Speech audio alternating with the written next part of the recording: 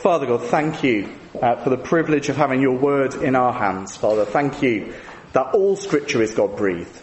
And Father, as we come to this book that's often seen as quite tricky, Father, we pray that you'd open our eyes to your truth. Father, pray you'd help us as we look into your word to understand more about you, more about your Son, the Lord Jesus, and what it means to follow him. And we ask it in Jesus' name. Amen. Amen. Christianity is about a personal relationship with God. Or is it? Sometimes Christianity can feel anything but, can't it? For some parts in Christianity and some strands you'd be tempted to think the opposite, in fact, wouldn't you? For some, you have a relationship with a priest who has a relationship with a bishop, who then has a relationship with an archbishop, who then has a relationship with the Pope, who has a relationship with the saints, who has a relationship with Mary, who has a relationship with Jesus, who has a relationship with the Father. Doesn't sound very personal, does it? It's even more than that sort of average 7 degrees of separation that they reckon for us as human beings. But even within evangelical circles of Christianity, God can feel distant. It's hard to think of our relationship with God in terms of a relationship, really. When we think about God and his awesome holiness, when we think about our daily experience of sin, when we think about God as our awesome creator, and then we think of ourselves as mere human beings, it can almost seem like we're worlds apart, can't it? And in many senses, we'd be right. How can we as sinful people have a relationship with a holy God? How can we as mere creatures have a relationship with our incredible creator? And that's what the book of Leviticus was written to answer. How can we as fallen human beings have real fellowship with God? Now, if you were with us last week, we saw that the first part of the answer is sacrifice. It required sacrifices to be made. And not just one, there were 5 that were to be offered regularly in the life of the average Israelite to deal with the problems caused by sin.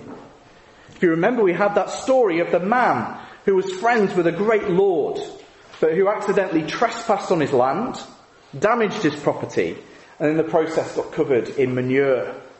We saw that he had 5 problems. He'd broken the law, he damaged the property, he'd made himself filthy, the Lord now doubts his loyalty, and worst of all, the Lord will no longer meet with him as his friend. And we saw last time how in Leviticus those sacrifices are given to deal with our problems that are similar to his. The burnt offering, we saw last time, was there to deal with God's wrath, taking God's wrath at the offence that we had made against him. The grain offering was there to pledge allegiance to God, to thank him and to praise him for who he is. The sin offering was there to cleanse us from our uncleanness and our sin. The guilt offering was there to repay the Lord for injury against him, if you like, almost like a compensation offering in the way that we haven't given God what was due. And then the peace offering was there to enjoy fellowship with God, as the priest and the worshipper alike would share in the sacrifice. All the other sacrifices, it either was totally destroyed or only the priest could eat of it. For the peace sacrifice, the worshipper could join in as well. This was like the end of those sacrifices. It wasn't just that they were there for forgiveness. Forgiveness was actually there to take them to fellowship with God. That was the end of it. That was the central sacrifice in the end. But this week we see that sacrifices alone, in them and of themselves, are not enough. In fact, sacrifices can never be alone because actually, as our first point says, sacrifices must have a priest. What we have in the section that follows, it's just before the section that we read before in chapter 6, we get a repeat of the sacrifices that we had last time. Now please don't worry, I'm not going to go through them in detail again. But if you want to hear more about what those sacrifices were exactly, have a listen to last week's talk. It's there on our website. But what we have here is the same sacrifices, but from the priest's perspective. Last time we were looking at them as worshippers. What did we have to do? Now it moves to what the priest should be doing. And extra details are given that would matter to the priest. So the burnt offering, for example, We see it there in Leviticus 6, 8 and following. It's pretty much a repeat of what was said before, but then we have these extra details, like that part of their job was to keep the fire burning.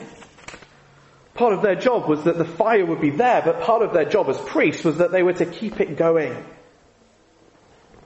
The fire, as we'll see, is started by God himself. It's not the priest's job to start the fire. It all sounds like a Billy Joel song, doesn't it? I should say it out loud. But it was the priest's job to keep it going. Now, people have tried to work out whether this was positive or negative, with the priests keeping it going. Is the fire a good thing? Is it the fire of God's presence that's always burning? Is it the fire of God's anger that's always burning? And as we'll see later on, actually, it's both. So the extra details there are for the priest to know what they're to be doing. The grain offering, to pledge allegiance to God. We see a new twist there in chapter 6, that this is to become an offering for the priest's ordination. The priests are regularly to commit and recommit themselves to God. We had that pledge of allegiance before, didn't we? I didn't know that was coming, but that was sort of their daily thing that they had to do. I mean, the soldiers just do it once, don't they, I think? I've never been in the military. But they would have to do it twice a day, morning and evening, pledge their allegiance to God. They were for him. This was their personal commitment, so to speak, by the priests to God. We are on your side, morning and evening, every day. The sin offerings there again, to deal with the pollution, and the guilt offering to pay for the offences against God, they're just given details of what the priest must do. Then we have the peace offering. That's there in chapter 7. The peace offering was about renewing fellowship with God, enjoying fellowship with God and his people. Some extra bits here that we find out is that although they were allowed to eat the sacrifice, they were allowed to take it away, there was only a limited amount of time in which they could eat it in. Now, it's unlikely that it's a hygiene thing. I think most people in the Middle East would understand if you keep meat for a number of days. Probably not going to be that nice to eat. Even generally quite, obvious to most people that meat rots if you leave it. It was more likely that this idea of a limit of time in which they could eat it was really about two things. First, it was to avoid people using the food as like a lucky charm. So imagine if this was the only sacrifice you could take away, there might be a temptation to think, well, I'll hang on to it. This could be my sort of lucky charm. There are similar provisions made in the Church of England with communion, which is, I believe, why the vicar is really supposed to finish off the wine at the end of the communion service so that nobody can take it away and sort of use it as a lucky charm. Same with the bread. So it's to avoid that sort of superstition that might be surrounding those ideas. But second, it seems also to encourage hospitality. They would burn a whole animal. They would have it cooked. And that's a lot to eat in a day or two. I mean, think Christmas isn't that far away. We struggle to eat a turkey in our family and sort of not have bits left over for the turkey curry and turkey sandwiches. But it's an encouragement to hospitality. If you're doing such a big sacrifice, it would be an encouragement to share with other Israelites what you had. Sharing the thanksgiving that you're giving. It would make it more of a community event, really, rather than a personal devotional. I mean, could you imagine sort of calling in someone to have a hog roast for one? You bring up the company, I'd like a hog roast. Oh, how many people will be there? Oh, it's just me. I'm just really hungry. it's not. Now, obviously, if you were watching the slides before, they couldn't have a hog roast. We'll find out exactly why next week. But it was to encourage them to share it with other people. They were to enjoy this together as a community. But the important thing, really, through the whole section of 6 and 7, is that they could not present the sacrifices themselves. The worshippers were not allowed to present them by themselves. They could not approach God by themselves. They needed go-betweens. They needed not just sacrifices, but a mediator. They needed someone to stand between them and God. I remember when I was a student, I lived in a student house. There were 8 of us in the house. Now, if you can imagine what sort of difficulties there are with relationships if one person falls out with someone else. There was a point in the house where I think I was the only person that would speak to all 7 other people in the house. And my role effectively became mediator. So, can you tell, I'll change the name. Can you tell Peter that, I've got a problem with where he's keeping his things in the fridge? And I basically had to act as a go-between. But here it's deliberate. We're there with a go-between, a mediator who will go between us and God. We can't approach God ourselves, so we need someone to stand in between. So who were these mediators? Well, most religions have them, if you think about it. They have sort of priestly roles as well as sacrifices. In the Near Eastern religions of Moses' day and beyond, actually there were quite often women. The vast majority of priests would actually be priestesses. So if you sort of do a Google of sort of ancient religions, you'll see that actually priestesses had much more of a role. Partly, though, that was because for most people in the Near East, religion was linked with prostitution. The priestesses were actually prostitutes who worked at the temple. Men would often be in powerful positions, but women would make up most of the people on the ground.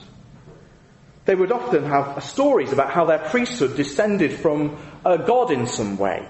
They were special, holy people, sort of cut above the rest. You would come to the temple to sort of twist God's arm to give you something by dealing with his favourites, deal with the priests, give them nice sacrifices. You'd offer food or money, and then often you'd sleep with a temple prostitute to gain favour. You know, if you wanted a good harvest or fertile animals or children if you couldn't have children. Communion in the sort of understanding, fellowship if you like with God in their understanding in the Near East was sex with one of his prostitutes. There would be female and male prostitutes too. It was a big debauched affair. That was how priests mediated. You had relationships with them and then you ate the food, and they ate the food, that you'd offered to them. So do you see how what we have presented in Leviticus is totally different? Yes, there are sacrifices, but do you notice in 6 and 7 there are no arm-twisting sacrifices? They are sacrifices dealing with sin, not with harvests or fertility or anything like that. They're not there to twist God's arm in the way that people would be used to. And yes, there are priests, but they're totally different from the temple prostitutes that people would normally understand as priests. And we see that in chapter 8. Because the sacrifices must have priests, but then the priests must have sacrifices. We had chapter 8 read earlier, so we won't read bits of it again. But chapter 8 deals with the sacrifices that must be made for Aaron and his sons. They are to be special priests, but do you notice that they're not special people? Yes, they're descended from Aaron, but they don't claim to be descended from God. And Aaron's obedience, well, if you think back to Exodus with the golden calf, it's been so-so, to put it lightly.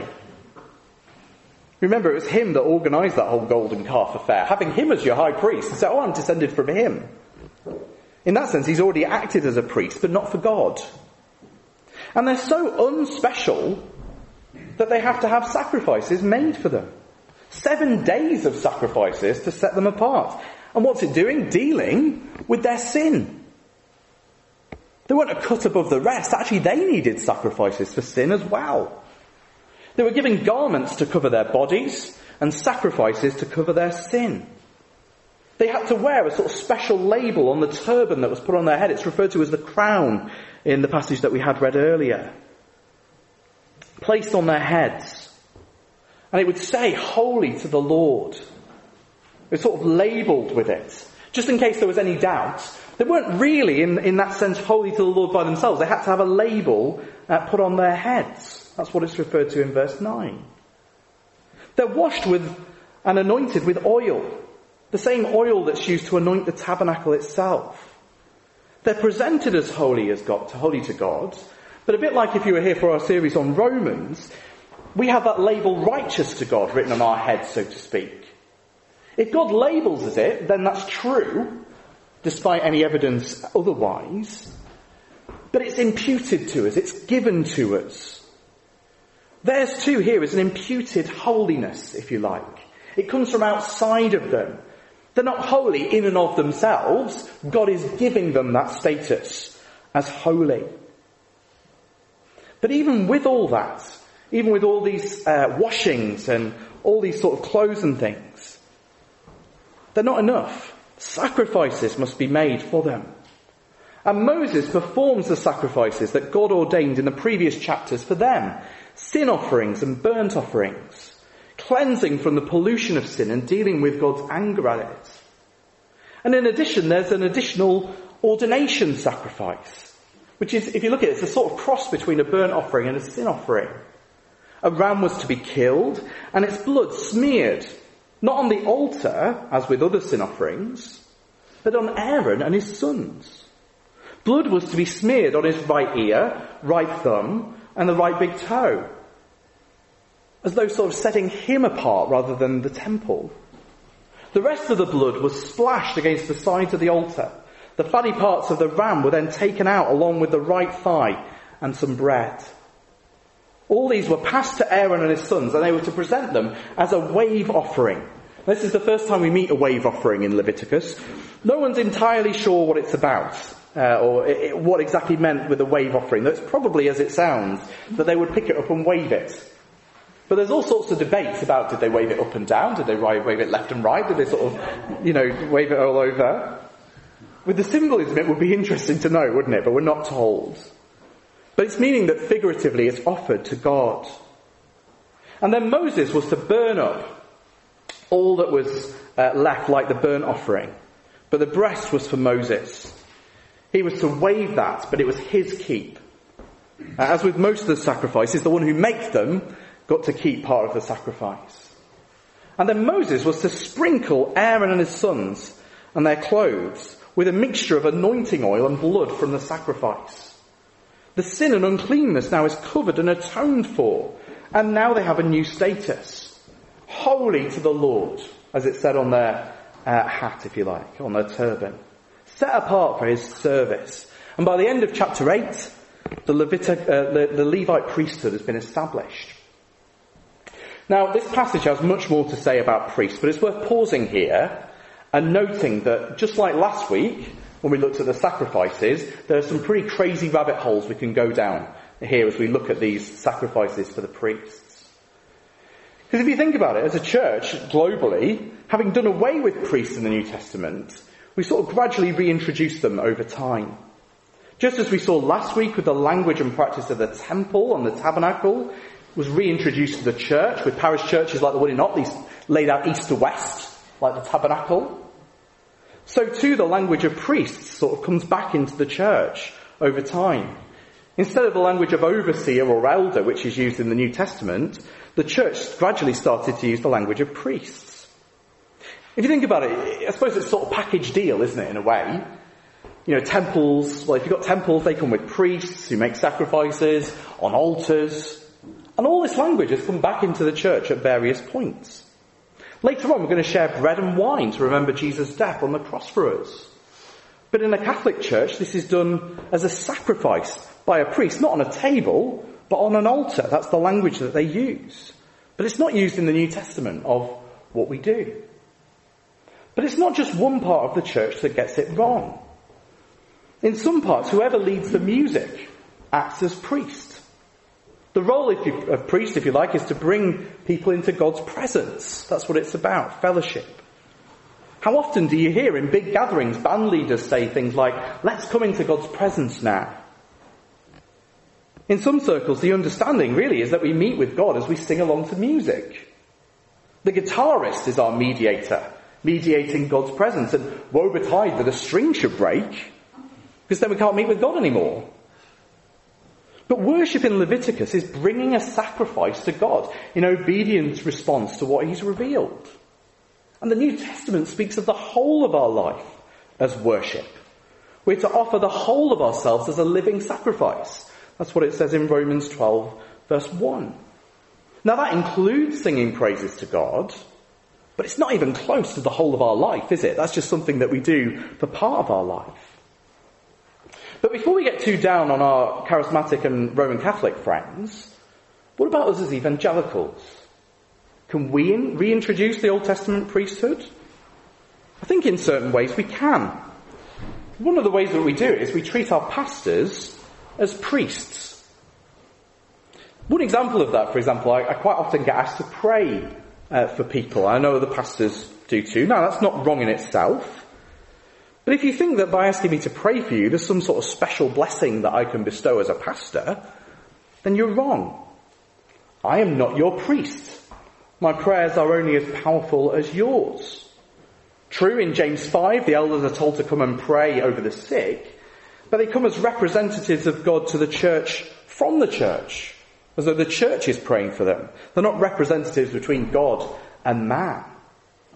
If you want to ask more questions on that, I had a longer section on that. You can put it on a blue tearaway slip. But we must not treat our pastors or elders as priests. You can ask me to pray for you, but don't for a second think that I have some sort of special access to God that you don't. So what does the Bible say? Well, the Bible says that Jesus is our priest. Hebrews 8, 1 and 2, you've got it on the back of your notice sheets. Now the point in what we are saying is this. We have such a high priest, one who is seated at the right hand of the throne of the majesty in heaven, a minister in the holy places, in the true tent that the Lord set up, not man. We said last week that if Leviticus is about the way into God's presence, to enjoy fellowship with him in his house, then that must be all about Jesus. He is the way. No one comes to the Father except through him. So just as the sacrifices last week were ultimately fulfilled by Jesus, so the role of priest is ultimately fulfilled by him too. He is our priest, our great high priest. But the story doesn't end there. As Mike alluded to earlier, we are all priests in him. Just as he is our sacrifice, and then we are to become living sacrifices, he is our high priest, and in him we are to become priests too. Listen to what the word says, Revelation 1, 5 and 6. To him who loves us and has freed us from our sins by his blood, and made us a kingdom, priests to his God and Father. Or 1 Peter 2, 4 to 6. As you come to him, a living stone rejected by men, but in the sight of God chosen and precious. You yourselves, like living stones, are being built up as a spiritual house, to be a holy priesthood, to offer spiritual sacrifices acceptable to God through Jesus Christ. Our priesthood is to offer ourselves to God and to teach his saving message to the world as Christ's ambassadors and envoys to the world. But just as our sacrifice is secondary, so our priesthood is secondary. Really, this passage here in Leviticus is there to teach us about Jesus. He is our mediator. He is our priest. This is there to teach us about him. Now, Jesus was not a Levite. He didn't have all these sacrifices, as the book of Hebrews points out, but he was a priest nonetheless. So that means that we approach God through him. He required no sacrifice for his own sin, but he did offer a sacrifice for others for our sin. And the acceptability of the sacrifice is not based on the action of us then as worshippers, but on the obedience of the priest. We have a priest who was perfectly obedient. And that actually means that we can have confidence to come into God's presence. Not because we are worthy, but because Christ, our high priest, is. We can have our daily lives lived as living sacrifices. We can have that accepted, not because we are good, not because we are sanctified, so to speak, but because he is, and then we are in him. We do need a priest, but that priest is Christ, the perfect priest, offering the perfect sacrifice. So what happens when you get God's priest, the perfect priest, offering God's sacrifice? Well, we see a picture of it in chapter 9. Let me read you a few verses from there. Chapter 9, we'll see the fire of God's glory. Chapter 9, verses 1 to 7. On the 8th day, Moses called Aaron and his sons and the elders of Israel. And he said to Aaron, take for yourself a bull calf for a sin offering and a ram for a burnt offering, both without blemish, and offer them before the Lord. And say to the people of Israel, take a male goat for a sin offering, and a calf and a lamb, both a year old, without blemish, for a burnt offering, and an ox and a ram for a peace offering, to sacrifice before the Lord, and a grain offering mixed with oil. For today the Lord will appear to you. And they brought what Moses commanded in front of the tent of meeting, and all the congregation drew near and stood before the Lord. And Moses said, this is the thing that the Lord commanded you to do, that the glory of the Lord may appear to you. Then Moses said to Aaron, "Draw near to the altar and offer your sin offering and your burnt offering and make atonement for yourself and for the people. And bring the offering of the people and make atonement for them as the Lord has commanded." And then down to 22. Then Aaron lifted up his hands towards the people and blessed them. And he came down from offering the sin offering and the burnt offering and the peace offering. And Moses and Aaron went into the tent of meeting. And when they came out, they blessed the people. And the glory of the Lord appeared to all the people. And fire came out from before the Lord and consumed the burnt offering and the pieces of fat on the altar. When all the people saw it, they shouted and fell on their faces. We said all the way through that sacrifices were not an end in themselves. Even the atonement of sin here we see is not an end in itself. It was always about meeting with God, fellowship with him. As one commentator puts it, the ritual was not an end in itself, but a means towards the experience of God's presence in glory and the joyful worship that responds to it. And God, we see here, responds to their sacrifice with a glimpse of glory as fire comes out and consumes the sacrifice that they've offered.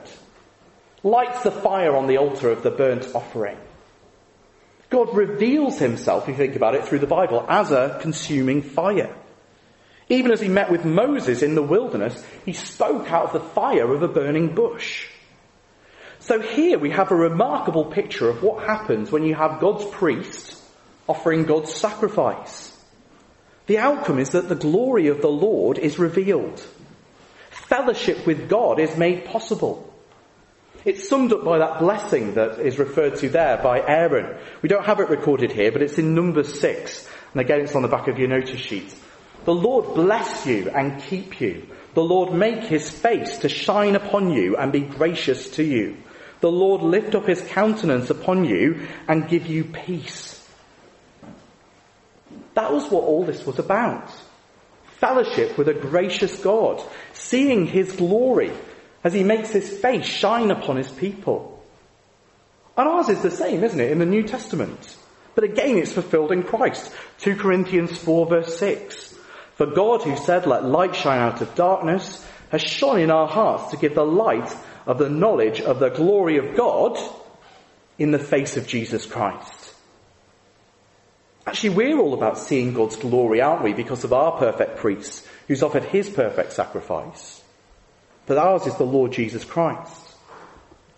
But here in the Old Testament, this is really a high point. God is dwelling with his people. And the people here are able to approach him in some way. I mean, this is the end, right? Finally, we have a solution. We said last week that the temple was like a little Eden. Eden's restored. Here on the 8th day, you note, we have a new creation. It's a Sunday, Resurrection Day after all. Although, having said that though, the people haven't made it into the Holy of Holies yet. And it is just a few people, the priests. And, well, unfortunately, just as Genesis 3 comes after the wonder of creation, you see the fall in Genesis 3, just as the golden calf follows the 10 Commandments, so here we have the horror of Leviticus 10 following the wonder of Leviticus 9. Have a look at Leviticus 10 verses 1 to 11 and see what happens. Now Nadab and Abihu, the sons of Aaron, took his censer and put fire in it and laid incense on it and offered unauthorized fire before the Lord, which he had not commanded them.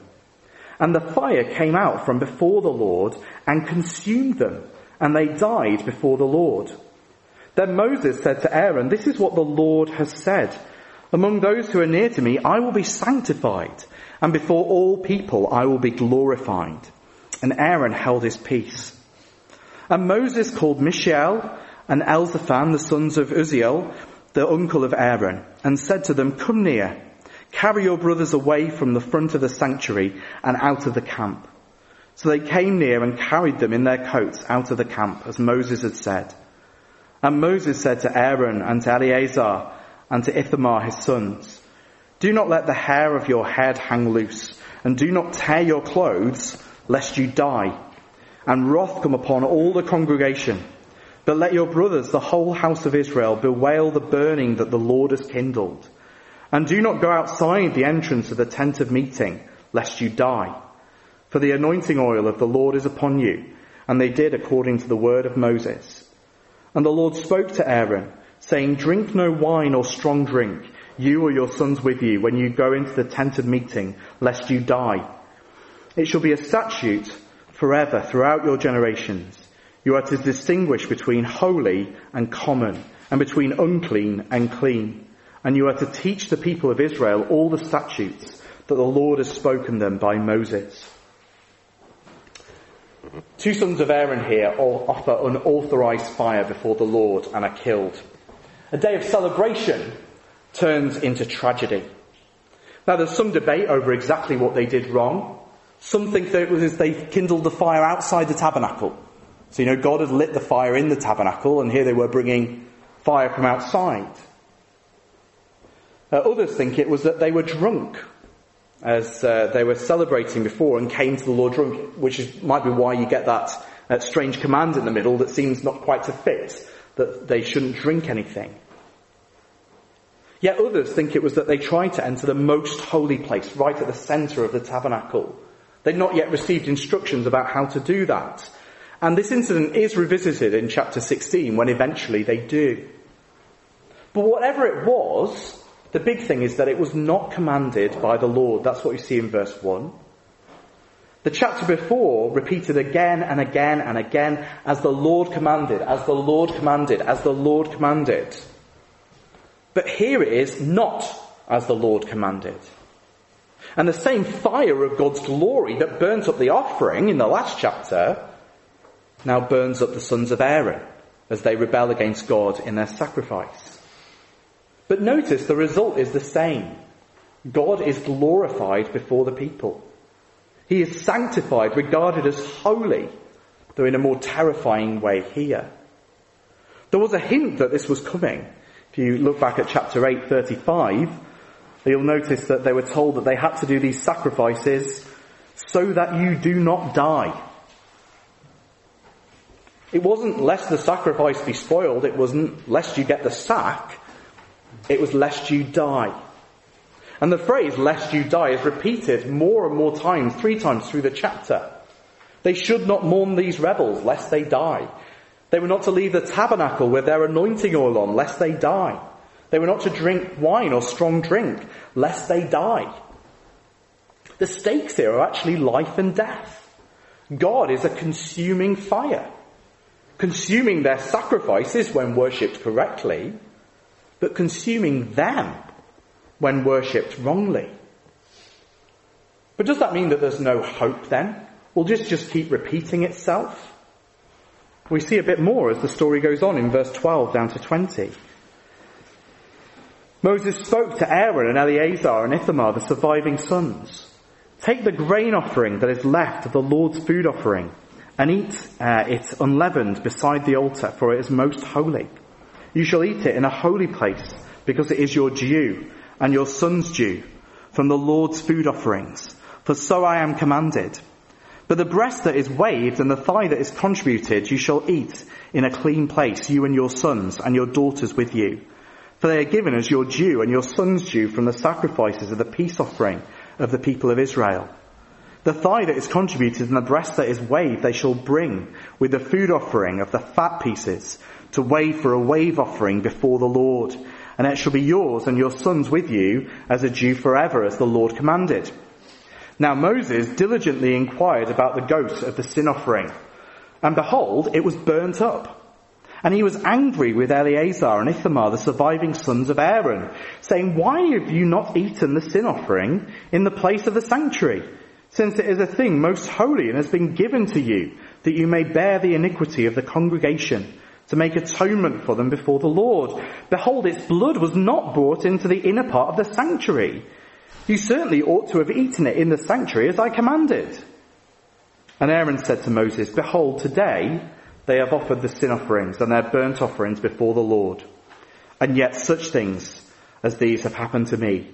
If I had eaten the sin offering today, would the Lord have approved? And when Moses heard that, he approved. Aaron's 2 surviving sons go into the tabernacle to offer sacrifices. Life must go on. But Moses gives them a priestly offstead. And to his shock and surprise and anger, they fail. Instead of eating the sin offering in the tabernacle as they should have done, they burnt it up. Instead of smearing the blood on the altar, who knows what happened to the blood, but it's gone somewhere. After their brothers have just died for not obeying God's command, they've seemingly been cavalier with God's sacrifices again. Moses confronts Aaron's sons, but it's Aaron who stands up to defend them. Basically, Aaron says it would not have been appropriate for us to eat it today. It would not have been appropriate for us to take our share as priests on a day when the priests have failed the Lord. And Moses is satisfied with that. And seemingly God is satisfied because they don't get burnt up. Otherwise it would have been a very short-lived solution, wouldn't it? The tabernacle with no priests left. As it is, the sacrifices continue and the sons stay alive. What we do need, though, to stop this happening again, God tells them in 10 and 11 in between, he tells them that they need to keep teaching the difference between right and wrong. They need to keep teaching the distinction between what is clean and unclean. Seemingly what Aaron's deceased sons couldn't do. So God is going to teach us the difference so that we can know what is acceptable to him. Things that are unclean and polluted to him. And they're to teach the peoples God's word, a huge role that's really overlooked for the priests. But all of that is next week because we're going to be looking at clean and unclean. But this whole incident is alluded to in the New Testament. Hebrews 12, 28 and 29, again it's on the back of your notice sheets. Therefore, let us be grateful for receiving a kingdom that cannot be shaken, and thus let us offer to God acceptable worship with reverence and awe, for our God is a consuming fire. As we close, we need to think about the fact that we as Christians are to offer acceptable worship to God, because our God is a consuming fire. What does that look like? It looks like a life lived in reverence and awe to God. It's so easy, isn't it, to lose our reverence and awe for God when we haven't got things like this happening all the time. I like C.S. Lewis's image, which he borrows from the Bible, of God as a lion. It's repeated throughout the books of the Narnia Chronicles. He's not a tame lion. There's one point in Lion, the Witch and the Wardrobe when Susan says, at one point, hearing about Aslan, is he quite safe? Asked Susan. I shall feel rather nervous about meeting a lion. Safe? Said Mr. Beaver. Who said anything about safe? Of course he isn't safe, but he is good. This is our God. We see here that he's not safe, but he's very good. Aaron's sons certainly learned that God is not safe, that God cannot just be approached willy-nilly. But does that mean that we're back to where we started with? That we can't really have a personal relationship with God because we're sinful? Well, the answer is that we must approach God through a priest. This passage sets that up as the only model. But our priest is so much superior to these sons of Aaron, even the best of them. If you don't believe me, read the book of Hebrews when you get home. Half the book is written about how superior he is to the Levites, the priests. Jesus brings us with him into the true tabernacle, heaven itself, into the presence of the Father, cleansed from our sin and impurity. So that, as Hebrews 10 puts it, we have confidence to enter the holy places by the blood of Jesus. Brothers and sisters, because of Jesus, we can approach God. We can have a relationship with God. Because he is our immeasurably greater priest.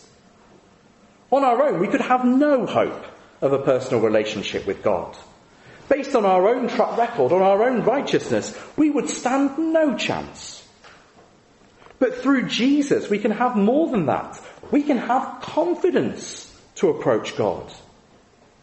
So let's not stand on our track record, even as Christians. Let's not come before God in our own righteousness, but let's stand on Jesus' righteousness. We need to hear that if we've never come to Jesus. We need to know that we can't come by ourselves, that we need his righteousness. his right relationship with God. But we need to remember that as Christians too. That actually we still need a priest. We still come through him. And we can thank God for that personal relationship with God that's possible because of him. Because of our merciful and great high priest. Amen.